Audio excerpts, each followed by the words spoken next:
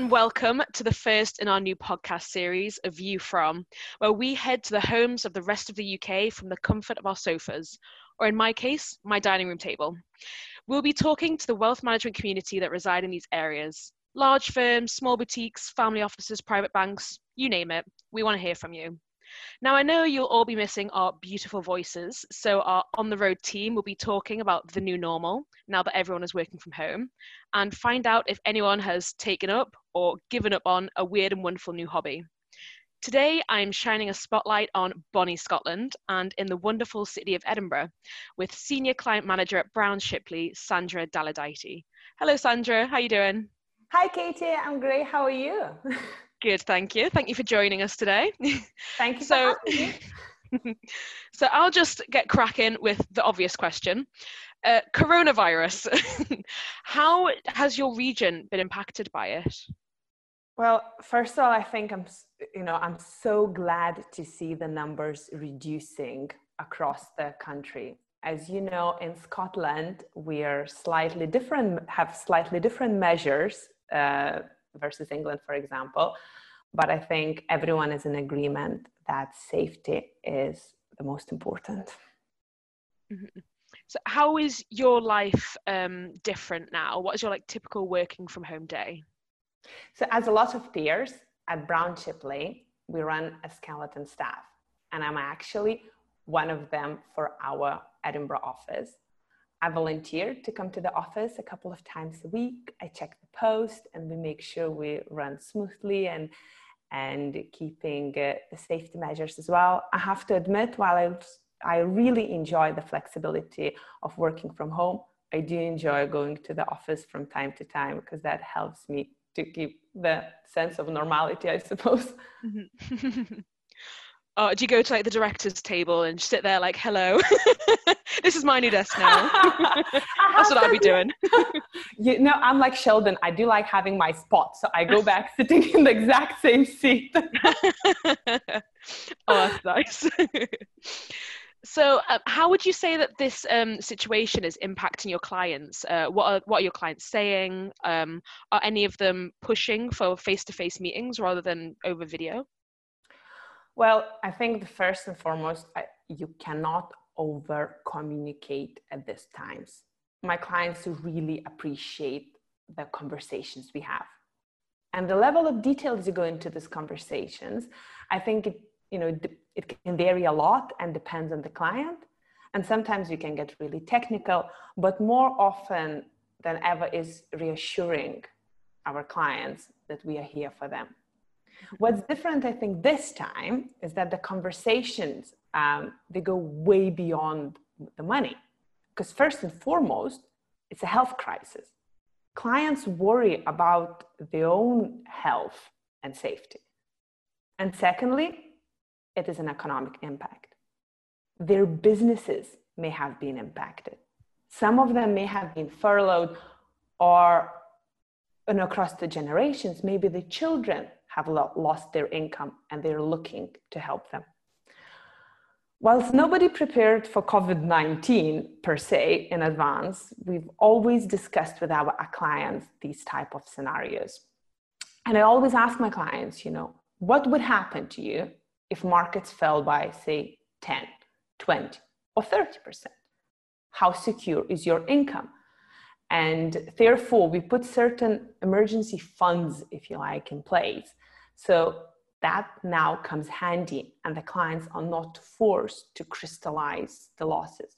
Of course, again, the situation is different. As I said, they may look to help their family, and therefore a lot of time we're spending discussing what is important to them.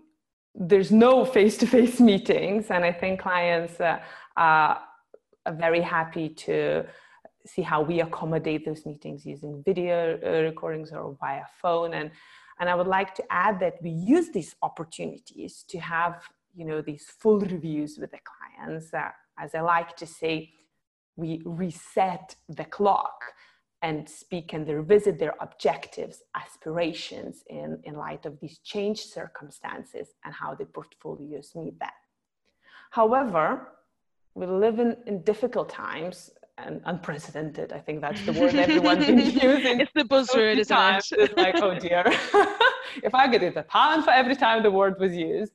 But we have to remember that some people are feeling really overwhelmed and they're not in a right mind state to be having these conversations. And again, so that comes back to that knowing your client and having individual approach tailored to them.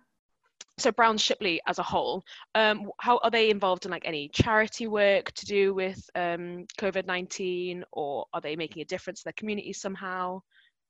So I'm very, very proud that Brown Shipley donated £10,000 to critical NHS, and critical NHS focus on feeding the frontline staff, so doctors and nurses.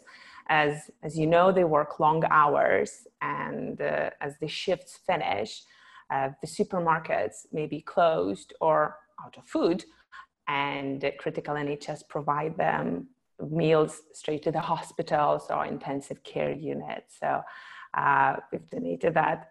Personally, I also tried to volunteer, but however, I have epic fails here. The first thing what I did, I ran to local Tesco across the road, and I said to them, if they need anyone stacking up the shelves or helping prepacking food deliveries, I'm happy to come in on a 0-hour contract, because I'm very mindful that obviously lots of people lost their jobs and I don't want to be taking this from anyone else. So I said I could be working evenings or the weekends. I applied for a couple of volunteering opportunities at NHS Scotland, saying I could do everything, from the beginning, using my strength, maybe carrying someone through, or, welcoming, guiding, or even mopping the floor. So I absolutely don't mind. So I'm very happy to hear that they are overwhelmed with the level of volunteers they've got, and I hope they surely would have a better use of someone with some medical background rather than me. And lastly, I applied for actually Police Scotland. Oh, amazing. But again, they have enough of applicants at the moment. So I think, I tried to do what I could, and I'm here to help and support the community what's needed, but I'm glad to hear that they don't need my help. I was going to say, if you need shelf stacking help, I have many years of experience. So what is Police Scotland? What would they wanted you to do? So that would be like special constables. So you actually have the same powers as a police woman, and you just keep the order and make sure that people focus on social distance measures more than anything. So because there is much more patrolling going on at the moment. But my application was rejected, I'm afraid. Oh no. Oh, no. So are there any challenges that you've had to deal with yourself? So I'm a very routine person, and I don't deal very well with quick changes and cancellations. And you can imagine, as everyone else, over the space of 2 weeks, my whole diary changed so fast. I think I had like 4 trips planned to London. Some of them were canceled because of Flybe. Do you remember that? And oh yeah. It seems like ages away. And of course, then the decision was made not to carry out any business travel. And secondly, as you know, I'm a very keen gym goer, and I use that as my stress relief mechanism, and that was no longer an option. So I was going a bit crazy, my poor husband, and I decided to run, just like Forrest Gump. And I kept on running. I used my 1-hour daily allowance every day, and I totaled 200 kilometers in April. Oh my God, that's incredible. As for a not runner, that's quite a lot. I'm actually also looking into Citywire, a virtual run on Thursday. And oh yeah. On the 28th. Potential to participate, yes. Oh, 200 kilometers. Are your legs hurting? I would definitely need a massage. Yeah. It's a good thing you're working from home. You can just sit down. So I think I also took up some new activities just to keep myself busy. So one of them being running, and secondly, I always enjoy yoga, and I never have enough time for that. So I really now take time to stretch with the aim to do splits. I'm still very far off until then, but God knows how long this lockdown goes. And maybe at the end of it, I'll come with a full front and box split. I was going to say, so Sandra, you are a power lifter. Is that the official Yes. title for it? What's the heaviest weight you've lifted? I did 175 kilograms. So, and I was competing against the world's strongest woman, and she won that competition. Yeah. But yeah, so and last year, I'm very proud I took 2 Lithuanian records. Yes. Saying that, my training had to take a pause just now because I need certain equipment, and my plan to spend 3,000 or 4,000 pounds on the home equipment in my living room didn't pass my husband. Are you in a house or a flat? I'm in a flat, so saying that your neighbours wouldn't have liked that. So I've actually, I think it's very entrepreneurial, but I rented a barbell from a guy who owns the gym, and I have only 95 kilograms, but my colleagues are laughing because I live in a flat above the shop, which is of course closed due to COVID-19. There's a bet going that when they come back, they will have to close for very serious refurbishment. A barbell just shooting through their ceiling. Or I have a very quick access to the card shop. Yeah. Very nice. I mean, my next question was going to be, how do you stop from going stir crazy?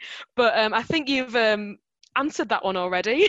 Lots of activities. I have another one. So I've decided to study and something else rather than finance and investment or financial planning for that matter. My big passion is fashion, and I enrolled into the Italian university course on management of fashion and luxury companies. I thoroughly enjoyed, and now I have an excuse. Every time I scroll on online shopping, I can say I'm doing my homework and I'm studying. And indeed, my final assignment were on accounts on Salvatore Ferragamo and Nike, and I loved it. I so much enjoyed. So obviously there's a lot of doom and gloom going on and being shown in the news, but what I want to know is, what is the funniest thing or the best thing that's come out of all of this so far? I have one funny thing. Oh dear. So my husband insisted I cut his hair. And I was like, are you sure? This is how it goes. And he's like, you're going to be absolutely fine. You know, saying that, Katie, I've never cut anyone's hair, neither humans nor dogs for that matter. And he gives me these clippers and he says, it's absolutely fine. Just, you know, short on the sides and a bit, do a gradient for me from the top and don't touch the top. And I'm just, you know, doing the back and I have no idea, no concept. Probably should have watched like a YouTube tutorial, but he forced me, just do it now. It's fine. It's going to be okay. So I'm doing with this shield, and I kind of, when we go to this gradient thing, I really don't understand how it works. And he decided, let's remove that shield. You will have a better feel of a blade. And I was like, I'm getting so nervous. I actually can't stop laughing. So I'm cutting his hair. And at that moment, my hand shakes. And it's like, oh no, there's this white patch on his back. And my first instinct, I start rubbing with my hand. You know, the hair is not going to go back. And I'm just like, you know, circling around and round and making it bigger. Do you have a bald husband now? I'm saying that. It's good as from the back. So he can't really see that. Oh, that's fine. Oh, no. So hairdressing will not be a talent that you'll be taking out from all of this then? That does not sound like. So how do you think our businesses and working lifestyles will change after all of this? It's a great question. And I don't think so that, you know, there is a definite answer to that. I don't think so we just can come back exactly how we worked before. But at the same time, I don't really think that now suddenly everyone will be working only from home. So I think it's going to be somewhere in between, and flexibility is key here. So business will be looking how to accommodate that, and Brown Shipley are in absolute agreement of that. I also don't think so that business travel is dead.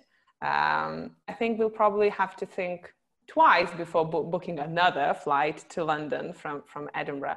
But I think it's also what is becoming more important than ever is meeting people face to face.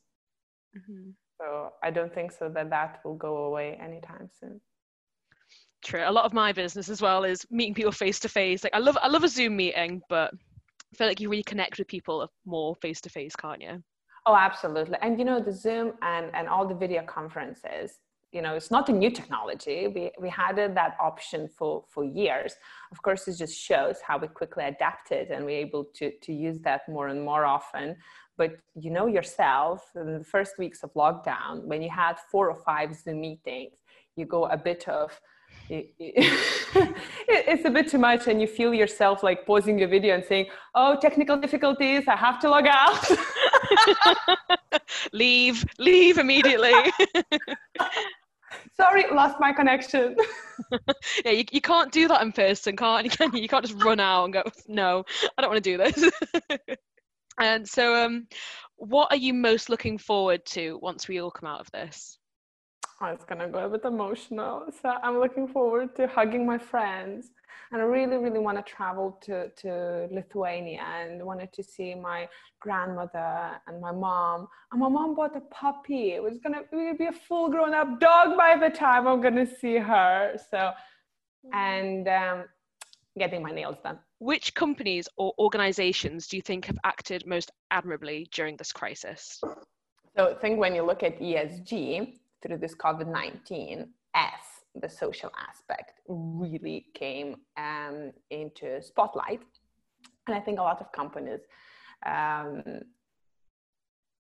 I think a lot of companies here came around. So one of them is being maybe Netflix. Think of reducing the quality of streaming, and thank you for Tiger King. So we all feel a bit more normal. And companies such as LVMH and L'Oreal, so for the fragrances and cosmetic business, they started producing sanitary gels, and clothing companies started sewing clothing for frontline staff. So for example, Burberry are doing for nurses. So, and I have to admit, I went and Googled if I can get a couture nurse gown from Burberry. There's no like, but I think that this is incredibly admirable. Most importantly for me is the local companies in Edinburgh. And I'm so heartwarmingly touched by the local companies here who are struggling as it is, and they're still donating food and delivering for those who are in need.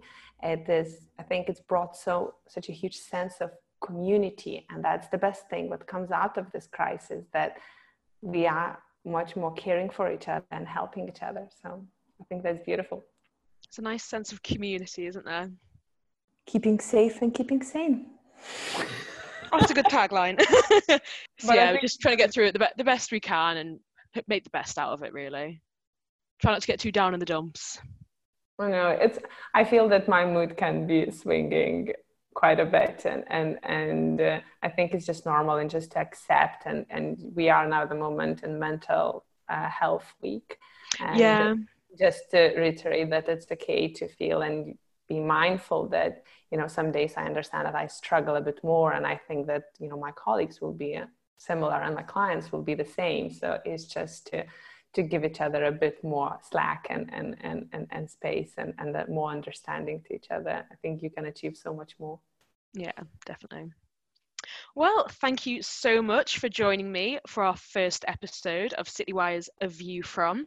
Be sure to follow us on our journey south for our next instalment.